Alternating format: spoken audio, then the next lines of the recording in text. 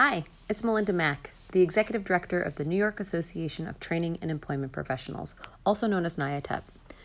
We're kicking off a new podcast series. We gotta admit, it's the first time we've ever done something like this, so bear with us as we figure it out. This series is called NYATEP on the Road. It's our attempt to give you a close-up view of what's happening across New York State, nationally, and even internationally as we explore best practices in the fields of workforce and economic development. We're actually going to start off this series with a really incredible opportunity. Along with Michigan Works Association, which is the state association in the state of Michigan, we're headed to Germany, November 10th through the 16th, for an international learning exchange with the German government. We're going to learn more about their structure for workforce development and economic development, as well as their youth apprenticeship program. As some of you know, or folks who've been part of NYATEP for a long time, we've been really interested and involved in the apprenticeship process and structure here in New York State for the last 5 years.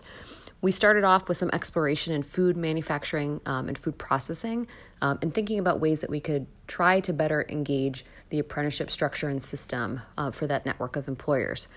In addition to that, we also did an employer-based survey reaching over 120 employers to understand their interest and, more importantly, sort of why they would engage in an apprenticeship opportunity.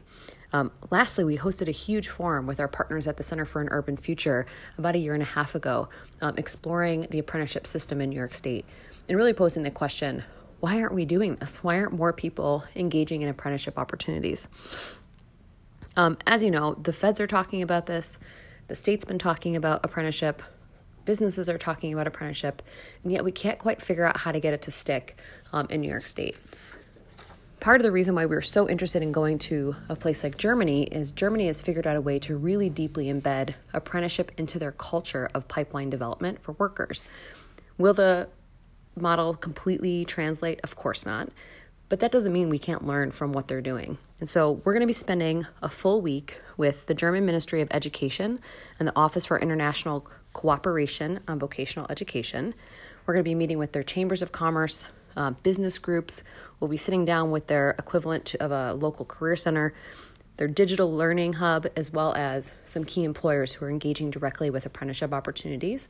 I'm also really excited that we're going to have the chance to sit down with young adults and learn why they're pursuing apprenticeship in this specific way. So with that, we hope you'll follow along. We'll do our best to keep you updated on our progress, but also to give you an inside look on what we're learning throughout the week of November 10th through the 16th. So we hope you'll follow along and also give us feedback on what you're hearing and learning. Thanks, and we'll talk to you soon.